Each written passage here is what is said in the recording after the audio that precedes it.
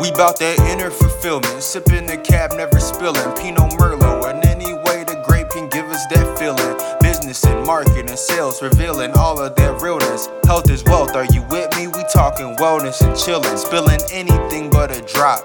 It's important to tell, it's not just about cash, but it's about doing more for yourself. So, pour a glass, don't have to share with anyone else. Leave your problems on the shelf, you tuning in to Wine and Wealth. Hey everyone, and welcome to another episode of Wine and Wealth with Tony Leone. Today's guest is none other than my own father, Ray Leone Sr. Of course, I had to get him on here. He is the epitome of what I would call wealth. He is a seven-figure kind of guy, likes to show it off a little bit with the boats and the Cadillac. But he also has another side of his wealth, which is truly special. How much he gives back to the community, how much he is a perfect family man. Been married to my mom for 50 years now. So when you talk about just life and health and wealth and everything that it encompasses, he is an incredible guest. He is the author of The Success Secrets of the Sales Funnel. He was the radio show host of Winning the Game of Life. He has done countless speeches and trainings all over the world, in every continent of the world, and he's experienced it all. And quite frankly, just an hour was not enough to siphon out what we could, so hopefully we'll get him back. But this was a great conversation between a father and son and two sales pros. So enjoy it.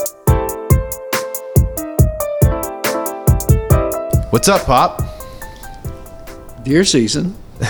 Yeah, thanks for fitting us in your schedule. Yes, and you don't have much time. Yeah, so. Tell the people what you're about to go do. You're head to toe, full camo. Full camo, getting ready to go chase Bambi, but Bambi's been smarter than me of late. So all of you folks worried about Bambi, don't worry about them, worry about me more, because I'm more likely to get hurt than they are. Now, since I already got one, you said to hell with me, I don't need to go anymore. So you wanted to bring that up, that you've got Yes. one and I have not? Yes. You needed to make The that first your year opening that's line. ever happened. Well, I remember when I asked you, this is an old story I used to tell. Someone asked you what's the difference between joy and happiness. Yes. You care to explain that one? I changed my mind. No, it was pleasure and joy. Okay. I was doing a speech to a bunch of 16 and 17-year-old high school kids that had been identified as potential leaders. It was the Hobie Youth Foundation thing. And they had a microphone in the middle of the hall, and the kids would come up and just ask the audience questions. And there was like 4 or 5 of us, all media. It's when I had my radio show. This one young guy, about 16, 17, says to me, "What is the difference between pleasure and joy?" And I said, "Whoa, that's awful deep, son." I said, "No one's ever asked me that question." I said, "Pleasure is catching a marlin. Joy is watching your child catch the marlin. That's the difference." And that actually, I don't know where that came from, but that's a line that I've used 1,000 times because people love that line. And but it makes so much, every parent gets it. Yeah. Well, as I'm catching a 3-inch brim off your dock, I get it from my little guy. So tell people about your journey so far. Listen, for the record, you're 79. Yeah. Got all your hair. You're still closing deals. Yep. Right? You were on a sales call just earlier this week. Closed a 6-figure deal this week. What keeps you going there? You. That's not true. There's a third layer to me now. My 3 children. Yeah. And grandchildren.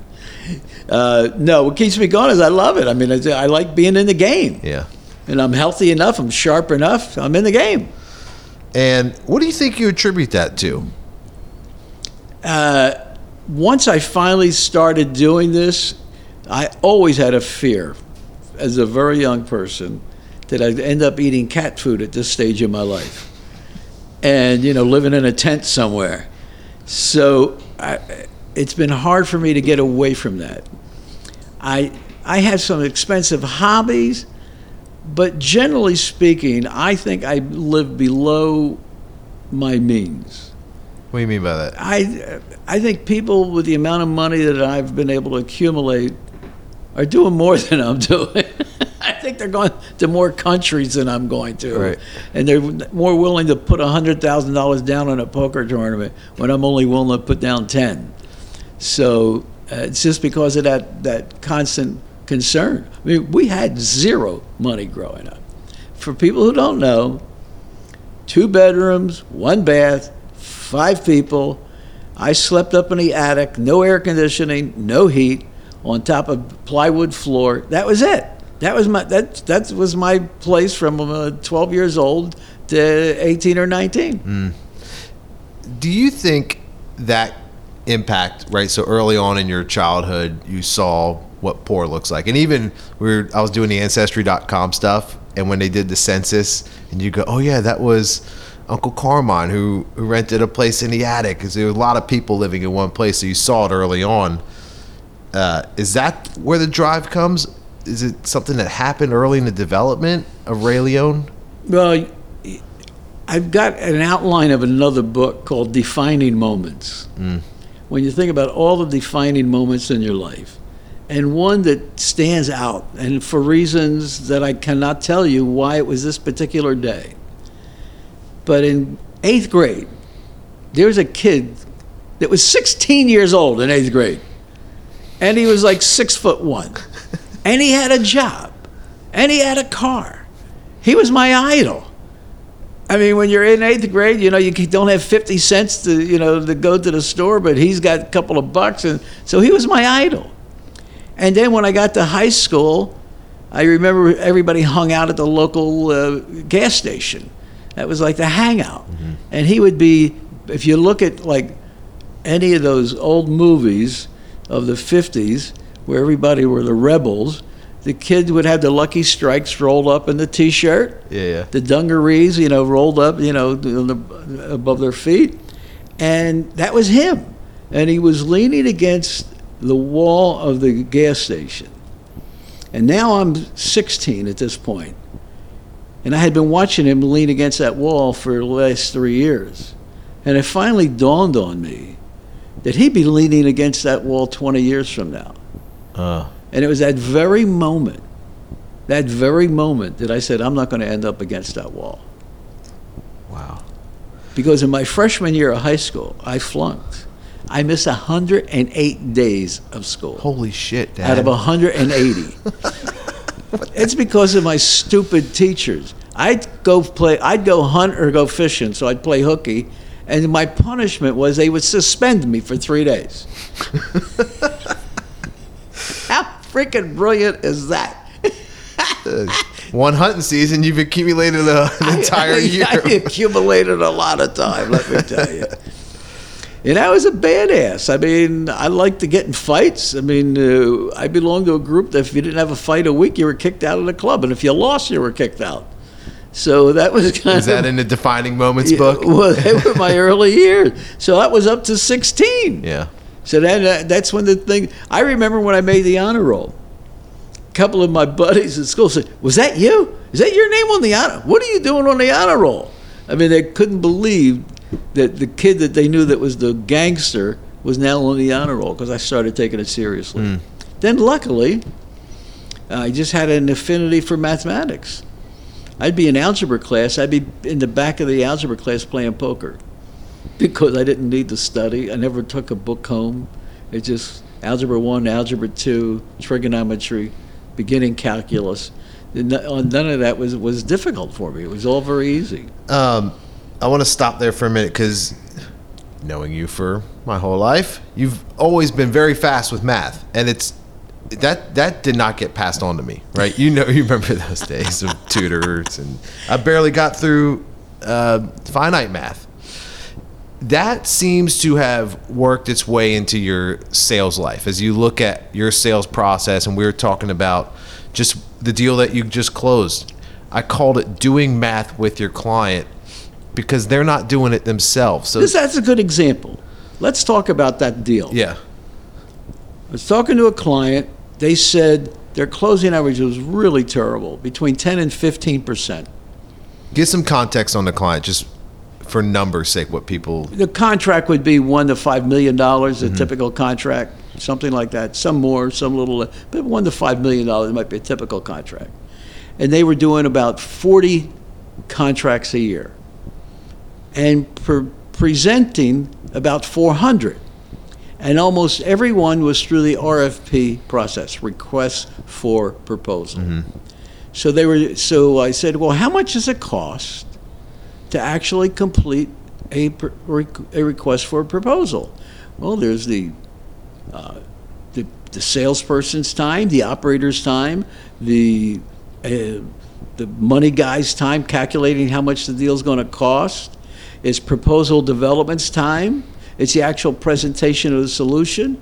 And they gave me what I considered a pretty low number of about $5,000 per suit. For each one of those 400, $5,000. So yes, so now we're talking $2 million. And then, okay, so you're selling 40. That means every contract is costing you $50,000 to get it.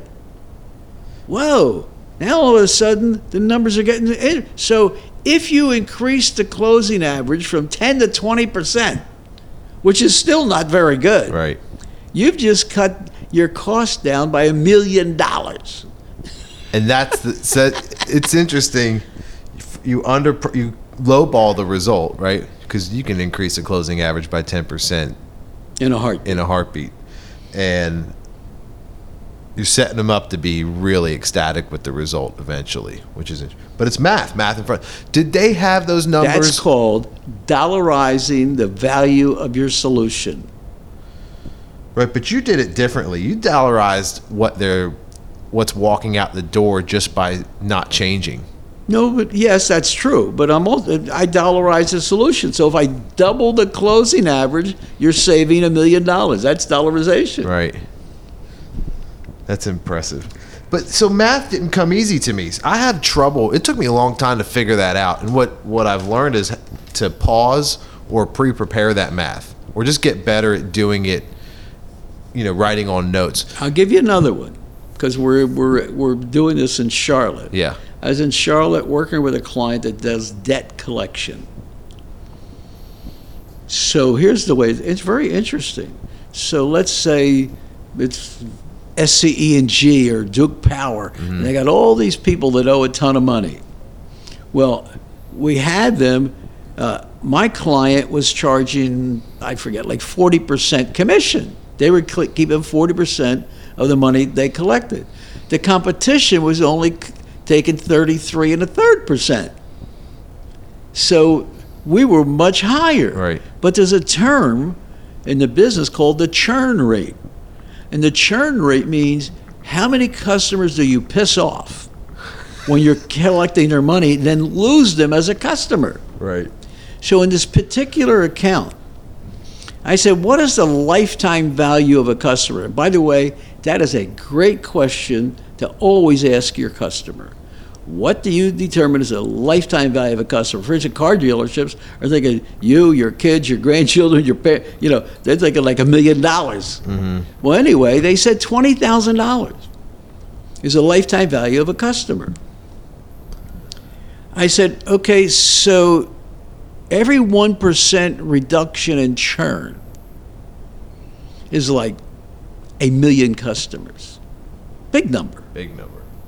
So that means you save $20 million for every 1% more you retain.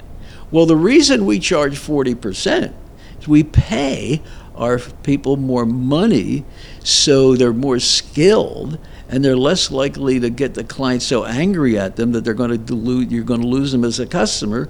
So your churn rate is going to drop dramatically, and that $200,000 delta in the actual money on the commission is nothing. And you will find that CEOs and owners of company do not care what the price of anything is. They really don't. They want to know ROI. That's all they want to know. The purchasing manager wants to know price because the purchasing manager is bonused on how much cheaper they can get the product for. Well, there's a million salespeople out there that they're going to say, well, the purchasing and procurement are the ones that start and hold the keys to the process. That's true. That's if you are a reactive seller. What do you mean? That's why you wait for them to call you. If you wait for them to call you, they've already written the RFP. They've already determined by the way, the studies show that when the RFP is released, they've made 60% of decisions already been made. That would explain pitching 400 deals and only closing 40. Listen, I was in South Africa. I'll never forget this one. And this young guy, poor guy, had been with the company 9 months. We explained my process, the sales funnel process. And it takes a lot longer to prepare that process than it does just to respond to an RFP. And the young man said to me, I don't have time to do what you're wanting us to do, because we rehearse, we prepare, we murder board, we really develop a cohesive strategy for every deal. I says, why not? He says, all I keep doing is responding to RFPs. I says, well, how many have you closed? Uh-oh. He said, none. Yeah. I couldn't help it. I started laughing because this was at a training session. Oh, man. He was at least honest. He was naive. Right. But it was the leadership was the one that let him keep doing that. I said, that's ridiculous. If you keep doing something and don't get it as a result, you know what that's called? That's called a clue. Well, you put your finger in a mousetrap and it snaps, and then you do it, and every time you put your finger, it snaps. That's called a clue. yeah, and you're a dumbass. People that I've noticed they don't pay attention to their time and what that does to your mindset. If I was just to observe you work hard in condensed amounts of times, and then you go hunt, and then do that an intense amount of time. And then you go play poker for an intense amount of time. That's one of Ray's rules, or which is a new book, The Sales Minutes for Sales Masters. Yeah. One of those sales minutes specifically addresses what you just said. And it's called, wherever you are, be there. So when I'm hunting, guess what? I love you, my son, but I'm not thinking of you. Yeah, I know. I love my wife. I'm not thinking of my wife. I love my work. I'm not thinking of work. I'm thinking of, is Bambi going to come around that tree? Yeah. That's what I'm thinking about. When I'm playing poker, I'm trying to win a World Series of Poker bracelet. And you know what? I'm not thinking of any of your dumbasses either. Thanks. I'm only focusing on where I am. But the problem is, most people, when they're at their work, they're thinking of that deer. They're thinking of that poker game. Like in some places, all the texting we see, they're thinking of their girlfriend. And they're texting them over and over and over and over again. A certain politician today was thinking of his girlfriend we too. just saw it today. Have you seen that No. today? Forget your value system for a moment or your morals. And you think the guy who's married with 2 kids is cheating on his wife with a woman who's also married.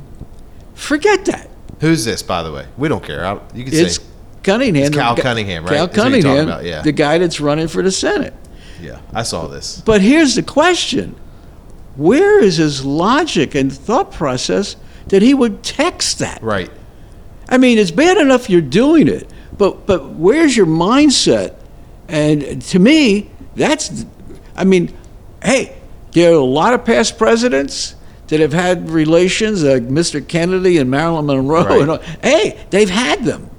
But when you put it down on where somebody can find it, Right. that goes a long way to your judgment. It freaks me out. It's how can someone have such low EQ when you know every move's being scrutinized? Yes, EQ being emotional intelligence. And so what are you going to do when special interest and I mean, it blew me away. And we're talking about, these are not old texts. These are recent. Yeah, he did it. He's in the middle of a Senate race, and he's leading. He did it like in August. And he's leading the Senate race. I mean, it's unbelievable. Where is the judgment? Well, that's the freaky part. Yes, That is there the is freaky. none. That's the freaky You're part. right. Values aside, that doesn't. So, okay. I don't know how old Cal Cunningham is, but we have a severe emotional intelligence problem. And it was probably, I saw when you were speaking to groups 10 years ago, you were sounding the alarm that EQ is going to be the number one commodity when it comes to human capital and people. And now we're seeing this wave. First of all, you're doing the whole I told you so. How nervous are you right now as you're seeing this It's bad. play out? No, it's really bad. I mean, can you imagine 20 or 30 years ago somebody needing a teddy bear in college Or a cry room? or a cry room? Come on. I mean, and they're going to be our leaders? Oh my God, it's scary. Yeah, it's a far cry from the leaders that were 16 and 17 asking you insightful questions. Yes. Boy, what Happened to those programs? Yes, what a difference. What a difference. All right, so let's just say you've got a nice 16 or 17-year-old out there listening. They're naturally stacked up against EQ because they just don't have the mileage on life. But what are some things you can do to not end up being... Well, let's explain IQ, EQ. IQ you're born with, you can't increase it. That's what you've got. Mm-hmm. Blame your parents. EQ is learned. Therefore, you can improve your score. But the number one part of EQ, the baseline for EQ is self-awareness. If you're not aware that you're an idiot, you're never going to be able to help yourself not be an idiot. Right. So we all know people who think that they're really wonderful, and they think that everybody thinks they're wonderful, but everybody knows that they're a jerk. They're the only ones that don't know they're a jerk, and we've all known somebody like that. Mm-hmm. That's somebody with low EQ and very low self-awareness. So only 20, this was an astounding number to me, only 20% of high IQ people outperform average IQ people. Wow. However, 90% of high EQ people are successful. Therefore, EQ is a better predictor of success than IQ. And thank heaven for you and I. Right. Otherwise, we'd be in deep trouble. Mom made me take the SAT 5 times. I got a 1030, a 1040, a 1040, a 1030, and a 1050. I said, Mom, that's it. I'm not getting any smarter. And then I went to military college. and your cousin Matea, what she get, like a 1600? Yeah, she's a badass and doesn't have to struggle. She's looking at MIT and schools right. like that. It's crazy. So when you look at EQ, and obviously self-awareness is the big one, still, how do you bump somebody who is low self-awareness? Like all right, let's say I'm a leader, and I've had no choice but to hire people that are late Gen Z or late millennial, early Gen Zs that are coming in the workforce. They naturally have low EQ. Those are tough conversations to have, especially with everyone's kind of like a Molotov cocktail these days. We give them an EQ assessment so they can look at it. So it's on paper, and it's on paper, and it lists 10 things that they can do to prove each one of those EQ. There's 5 categories, and they give you something, 10 things you can do in each category to improve your EQ. Yeah. Do you ever think the time will come where we can do an EQ assessment pre-hire? You might be able to do it, but it's not EEOC compliant. Right. Do you think that would ever happen?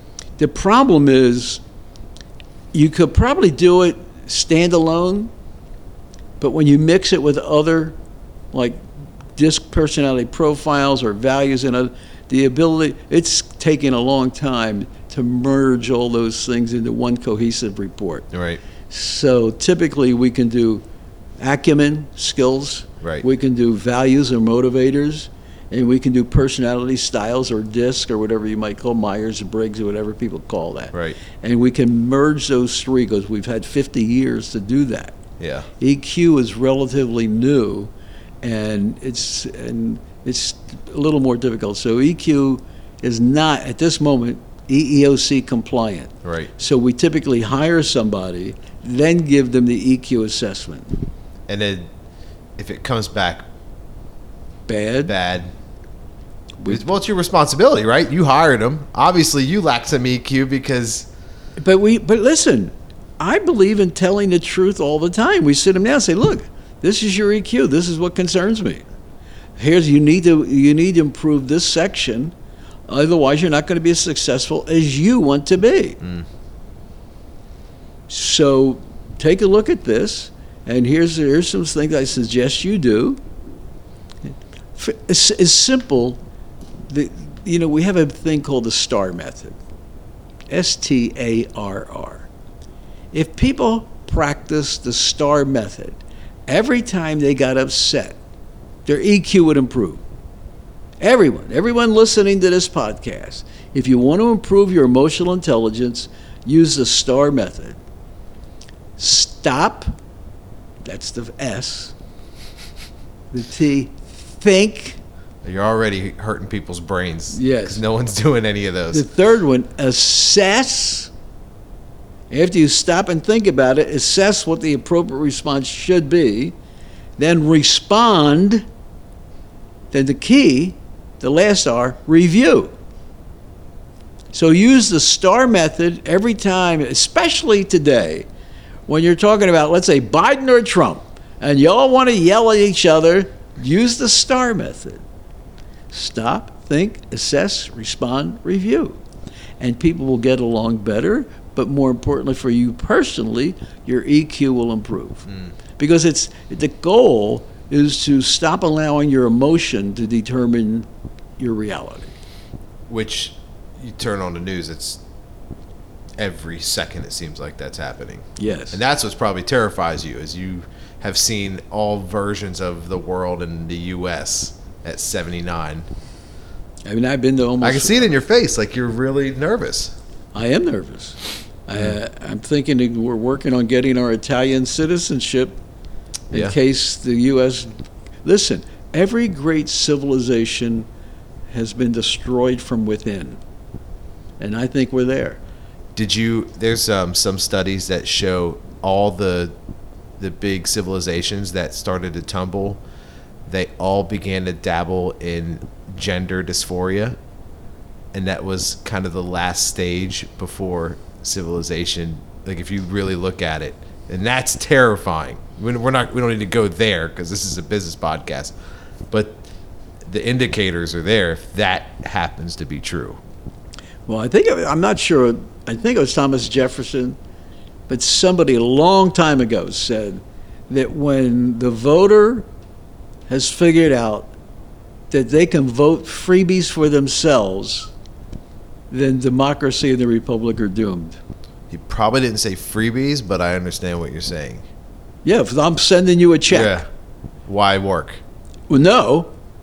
Who are you going to vote for? Of course, yeah. The one sending you the check, or the one that says, I got to raise your taxes so I can send somebody else a check? Classic, don't bite the hand that feeds.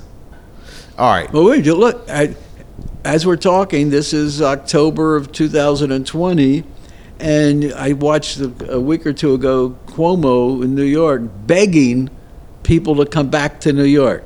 You moved out. We need you back. No, he didn't need you. He needed your taxes. Right. So, but people are moving out. More importantly, businesses and are business fleeing. Are moving out. Right. All right. So you've owned your business and multiple LLCs and small corporations. You've played the game as a businessman now, and you're watching. We got Alex, the producer. He's working on starting his business. I'm starting my businesses. What's the play here as we're staring down the barrel of people demanding more from corporations? You and I are involved in a startup that's poised to be really big. What's the play here? Well, I want to go back to 9/11. On 9/11, I was giving a speech in Disney World when the first plane hit. And we thought the first one was an accident.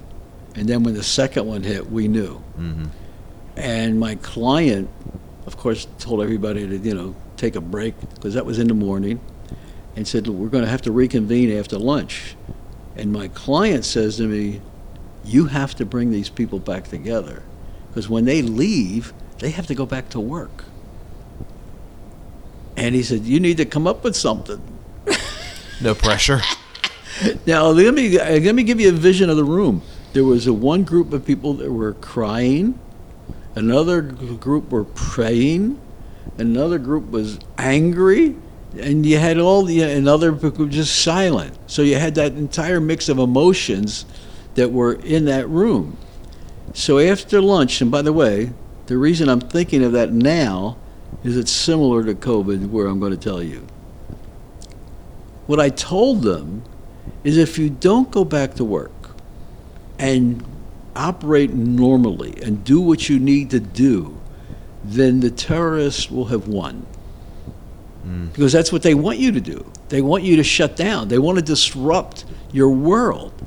And if you allow that to happen, they've won. That's kind of where I am today. China is our enemy. I don't think the average person really understands. Their goal is to replace the dollar as the international currency.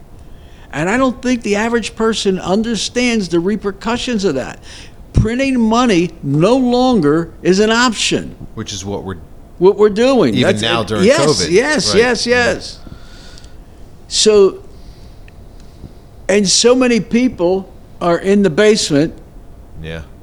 not to mention any names, and they're not doing anything. And corporations the same way. They're waiting for this to end. Well, that's a disaster. General Custer circled the wagons. Yeah.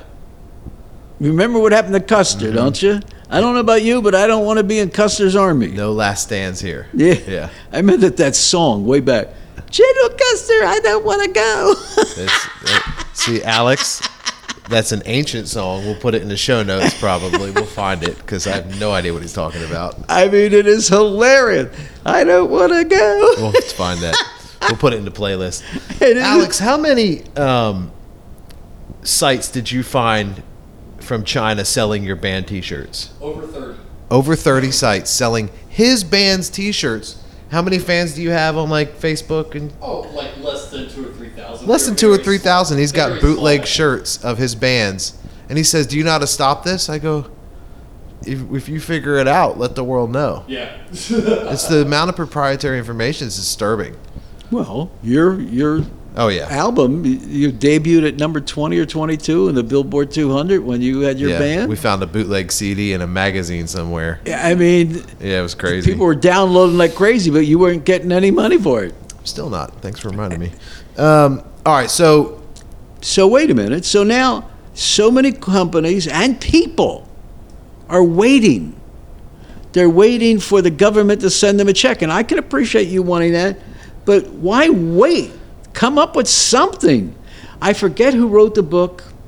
I wish I could remember. Maybe now we can go Google it. We can Google anything. The book was, I don't know whether it was titled this, but it was Do It. And what is it? Whatever it takes. That's what it is. So we know somebody that called me up because, if those of you don't know, as the world's #1 swimming pool salesman, which started this whole thing back in 1979. But this person knew that, and he called me up and he says, "Ray, I'm a speaker, and I've lost all my gigs, like 60 to 100 grand worth of gigs, and I got a family, and I got to feed them. I'm thinking of going out and selling swimming pools. You have any advice?" Well, there's a guy who understands it. You don't just sit around and you figure, okay, what do I have to do to feed my family? he called. I remember that he made that call in March. Yes. He wasn't sitting Yes, around. that's a good point. He wasn't waiting till April or May. The moment he saw, things are not going to be working the way we expect. Things are changing. Go do something. Yeah. Whenever the shit has kind of hit the fan, whether it was 08 or now,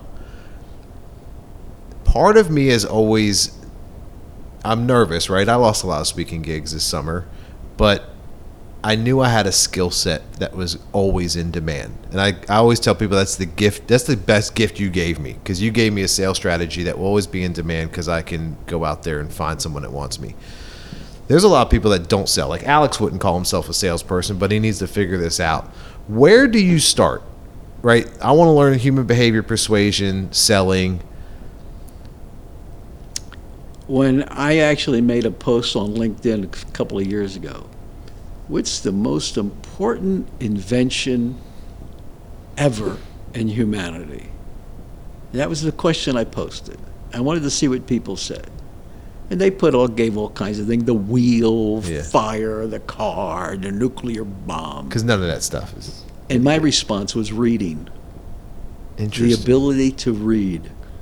Once you have the ability to read, then you can have access to all knowledge that was ever created. It was only 400 years ago that you personally could have read every book that was ever printed. That's crazy. Now you can't read every book that's printed in a day, in a single day. So what I did? I read a book a week, every week for over 30 years, maybe as many as 40, before I started on sales, human behavior, or success. Now most of my books are on poker. Yeah. Poker and hunting. My goal has changed. Yeah. I want to win that World Series of bracelet. But listen, let's take poker as a good example. My first World Series of Poker tournament was in 2004. And I thought I played pretty well, and I didn't cash. I had some bad luck. But I look back. If I was playing in 2004 with the skills I have now, I might have won. I'm that much better. The problem is, so is everybody else. Right, yeah, everybody else raised their game. Yes. And how'd they get better? They read all the books of all those experts. They watched all the videos. They signed up for the training programs, and they're everywhere. And I still look at them almost on a daily basis. Last night at 1 o'clock in the morning, I'm watching the $100,000 poker buy-in and seeing what hands they were playing and how they were playing. And how did this one guy come up with the answer in his mind to call a particular bet, which was the right call? And I said, I'm not sure that I would have made that call. And by the way, first place was like $5 million in that tournament or Yeah. something like that. Get back in one of those. Yeah, Be a so- nice hit. Another thing, people get seduced by results. What do you mean? You can win a poker tournament and make a lot of mistakes. You can lose a tournament and do everything right. You can win a sale and make a lot of mistakes. You can lose a sale and do everything right. Don't let the results seduce you. Did you do what was right based upon the knowledge you had at the time you made that decision? When I'm doing a program, I work a lot on sales strategy, not just training, but we work on sales strategy on Right. specific deals. Let's give people context, because your business model is, once you go in, that sales process that you coach is adopted and they stay with you for a long time. You don't train their competitors, and we strategize to increase their market share. So a thing we call the fishbone, Yeah. and we fishbone a deal. So Explain the fishbone so people understand what you're talking picture a about. fishbone, just a line with cause and effect diagrams, or all some people call them in quality control and things like that. But it's just, what is every event that has occurred during the life of this one you're looking at, this deal you're looking at.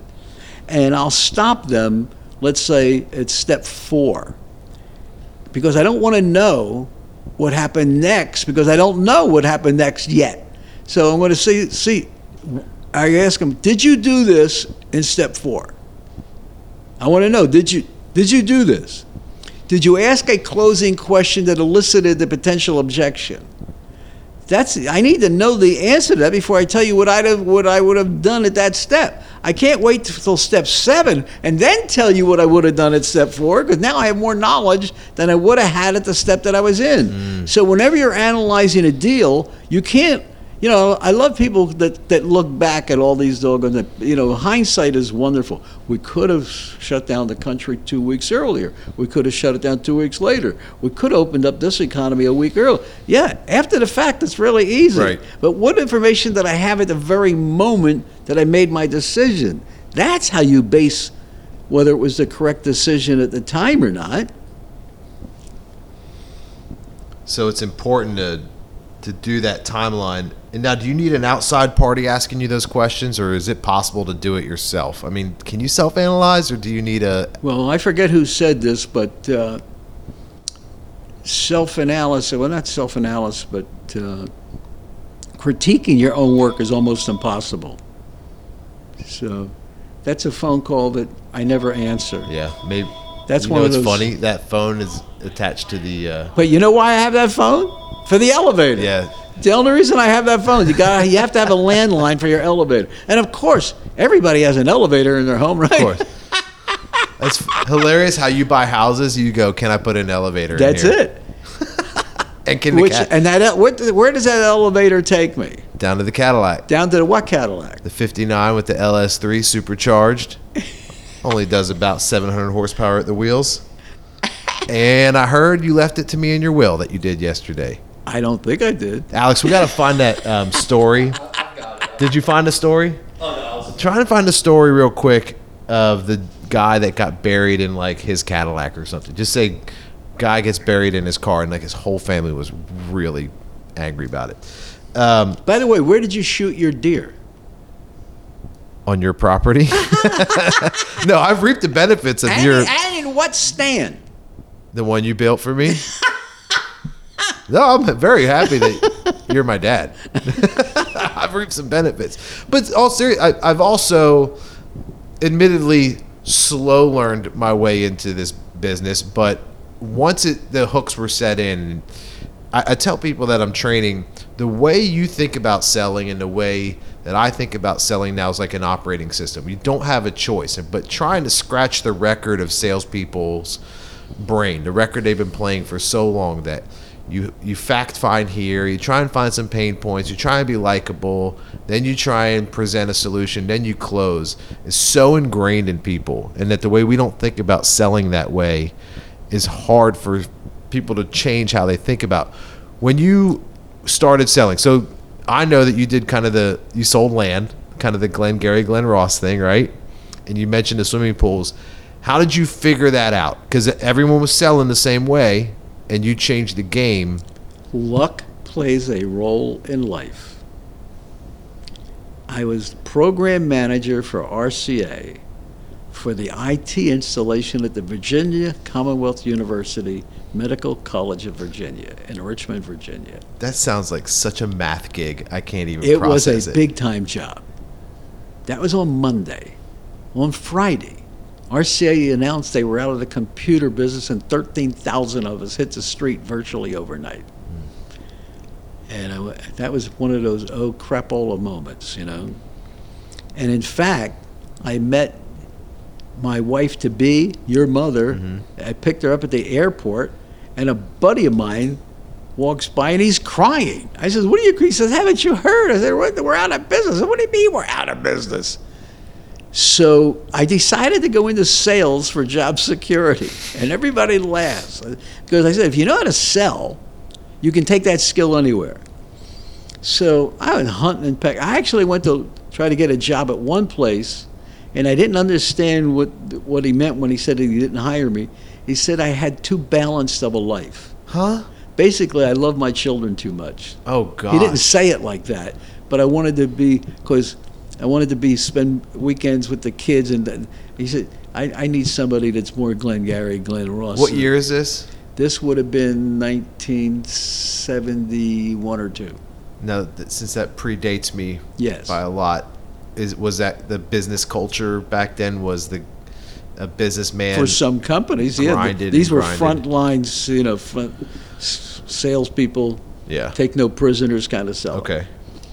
So then I end up going to Horizon Land Corporation. They were on the New York Stock Exchange. They owned tons of property, tens of thousands of acres in Albuquerque, in Arizona, and in El Paso, lots of property. Luckily, my sales manager had his law degree from Harvard, but he had a mother complex. I mean, he couldn't pass the bar. He took the bar like 3 times, and he couldn't pass it because he would freak out. You know, people, when they take tests. Yeah. But this guy was What brilliant. do you mean? Like he heard his mother over his shoulder saying, "You're no good." Yeah, well, something like, I'm going to let her down. I'm worried about letting her down. He ended up letting her down. I mean, I don't know. But it was interesting. He's a brilliant guy. And he's the guy that gave me the idea of the sales funnel. He took us 2 hands. And he says, you're here, one hand to the left wide, the other hand far to the right, and here's you, and here's the client far apart when you first meet. It's your job as a sales guy to bring you both closer and closer together. And he brought his hands down in the shape of a V. And he says, and your job is to come at the end of that with a contract in your hand and a client with a smile on his face. And then he takes me on a sales call. And I watched him. This was terrible, but it was educational. He made a young couple cry. I mean, cry. I'll never forget this. The wife was sitting in a rocking chair with the baby. And he says, you mean to tell me you don't have $20 a month to put in an education account for that baby? I mean, it was brutal. That's a hard closing Oh, question. I mean, it was brutal. And she started to cry. And I know you want me to cry too, but let me tell you what I looked at. I said, that's the most powerful thing I've ever seen. If you can take a stranger and make them do that, holy mackerel. So that was negative. But to impact at the emotional level somebody is really something. So that's when I factored it in. And then I analyzed the sales process the way I would write a computer program. I flowcharted it. And the original flowchart had 4 boxes: warm up, qualify, present, close. There are now 15. Right. There were 12 for most of the years, but there are now 15. And because the more you can dissect each one, the better you can get at each one. For instance, the warm-up, that was this one big box. But now, what all the Harvard studies and whatnot are showing is that people want to know 2 things the first time they talk to you. Number 1, can I trust this person? Number 2, can I respect this person? And overlay that people are making a decision about you in 150 milliseconds, which is before you've opened your mouth. Holy crapola. Man, that's where EQ comes in, kiddo. That's where EQ comes in.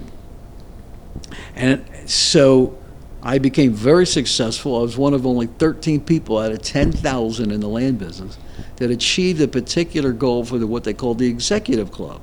And what it was selling a big chunk of business, but more importantly, the thing that held everybody back, and why I was only the 13th to get it, was you had to collect a commission check 12 weeks in a row. Oh, so there's a consistency factor to it. Boy, that was the one that kept everybody down. I mean, you could sell a $100,000 piece of land, but could you sell something every week for 12 weeks in a row? And that's what stopped most people, and that's how I won it. Wow. And then they shut down their off-site operation and only sold on-site. So now I'm on the street again. And again, luck plays a role in life. I go get a haircut. Fairfax, Virginia. Those of you know Fairfax Circle. That became my world, Fairfax Circle. I lived in Vienna, Virginia at the time in about a $75 a month apartment. It was pretty unbelievable. And luckily, I was married to your mother by this time. By the way, she really is the secret to my success. I mean, I was pathetic until she met me. I mean, you need somebody to backfill all your weaknesses. Yeah. And between the two of us, we're the perfect person. I mean, I'm the greatest salesperson on the planet, and she doesn't let a nickel disappear. She's got it all. So, I mean, it is the perfect situation. So, but anyway, in Fairfax Circle, I'm getting a haircut. The guy getting a haircut next to me. Now, what are the odds that this particular guy sitting next to me ended up being responsible for me becoming a millionaire? So what if I got in a different barber chair? Or what if I went to a different barber shop? Or what if I didn't need a haircut that day? Think of all the possibilities. Well, we started chatting. And he says, I heard of you. Huh? Said, that's what I said. How could you have heard of me? He says, by the way, I was the military sales manager for Horizon Land Corporation. My beat was the Pentagon. I sold to military officers. So I had a retired colonel working for me. The retired colonel ended up going to work for this guy. And the retired colonel said, if you think I'm any good, you need to talk to Ray Leone. And here we are sitting next to one another, and that's when he tells me he heard of me. So, well, I'm going to get my wife certified in her scuba, and I'm heading down the Crystal River. This was in February. I said, I'll give you a call when I get back. I said, but by the way, you're talking about selling swimming pools in Washington, D.C.? What do you do in the wintertime? And this is what got me. He says, well, most of us go to Hawaii for 6 weeks. I said, what? That got my attention. Yeah. Hawaii, 6 weeks? He says, yeah. I said, so I'll talk to you when I get back. By the way, this was with Anthony Pools. Anthony was on the New York Stock Exchange. They owned Shakespeare Fishing Tackle. They owned Explorer Motorhomes. They even owned a couple of fast food places. They were big time. So I come back to work, and it only took me 1 week to convert the process that I developed in the land business to the swimming pool business. And I started with them in the first or second week of March. By May, they made me manager of the state of Maryland within 90 days. Wow. I mean, that would, and by the way, I had yet to see a pool built. And now I'm the manager of a state. I said, are you kidding me? The first pool I sold, by the way. Again, here's what people did. There were 4 pool companies on Fairfax Circle. 4. The 4 major competitors. The 3 nationals and 1 local. And you knew anybody who was going to buy a pool would stop by all 4. So you expected that. So what I did when I first took the job was go to those other 3 companies and collected all their material. They handed me copies of their contracts. They handed me their warranties. They're all freaking idiots to give me all that information. And I went back and studied it. So I go sell this swimming pool to a guy.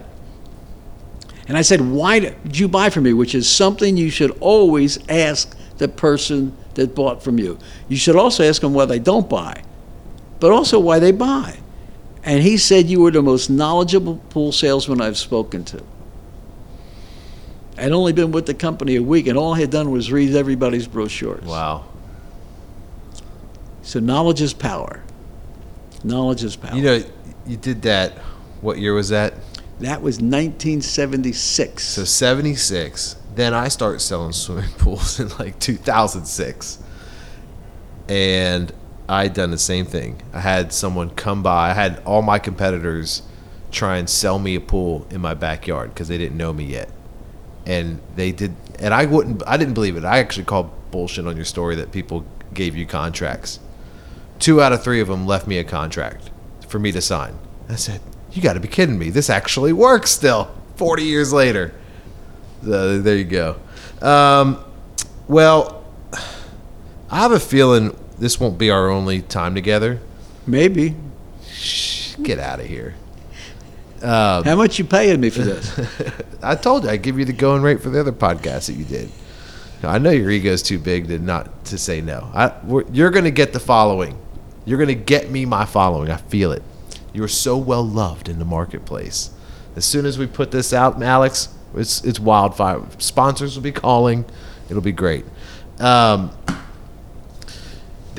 whole sales process transferred over to what is a very, very successful B2B. And I'd say we're probably exclusively B2B unless someone specifically it's comes interesting. calling. So you're right. I did pools, and then from the pools I did all the spa manufacturers, designed the sales training programs for most of the spa manufacturers.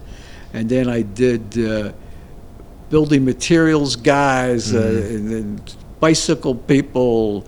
And then I went to credit unions and banks because the banks and the credit unions were loaning money for the pools. So I got into the solar heating. I did a lot, but a lot of that was all mostly B2C. Yeah. And then I found that it translated to B2B with only a few additions. I mean, you just have to accomplish the same thing with more people. Yeah. But it's still the same thing.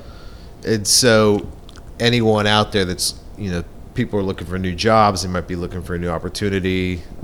If anyone's on the fence, they might have sold B2C. Let's say they even sold watches, and there's a big scary business world that you want to get into, how do you give someone the confidence that your skills can translate regardless? I almost don't want your skills to translate. I would rather take somebody with high EQ, with reasonable intelligence, and no sales training whatsoever. Why? Because you don't have to erase all the crap that they've been doing wrong for their whole life. I mean, that is a major challenge. All of us have habits, and it's really difficult to break a habit.